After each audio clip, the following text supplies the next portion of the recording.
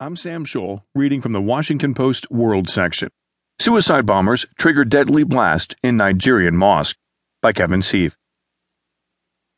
Two female suicide bombers struck a Nigerian mosque on Wednesday, officials and witnesses said, killing at least 22 people in an attack similar to others carried out by the Islamist militant group Boko Haram.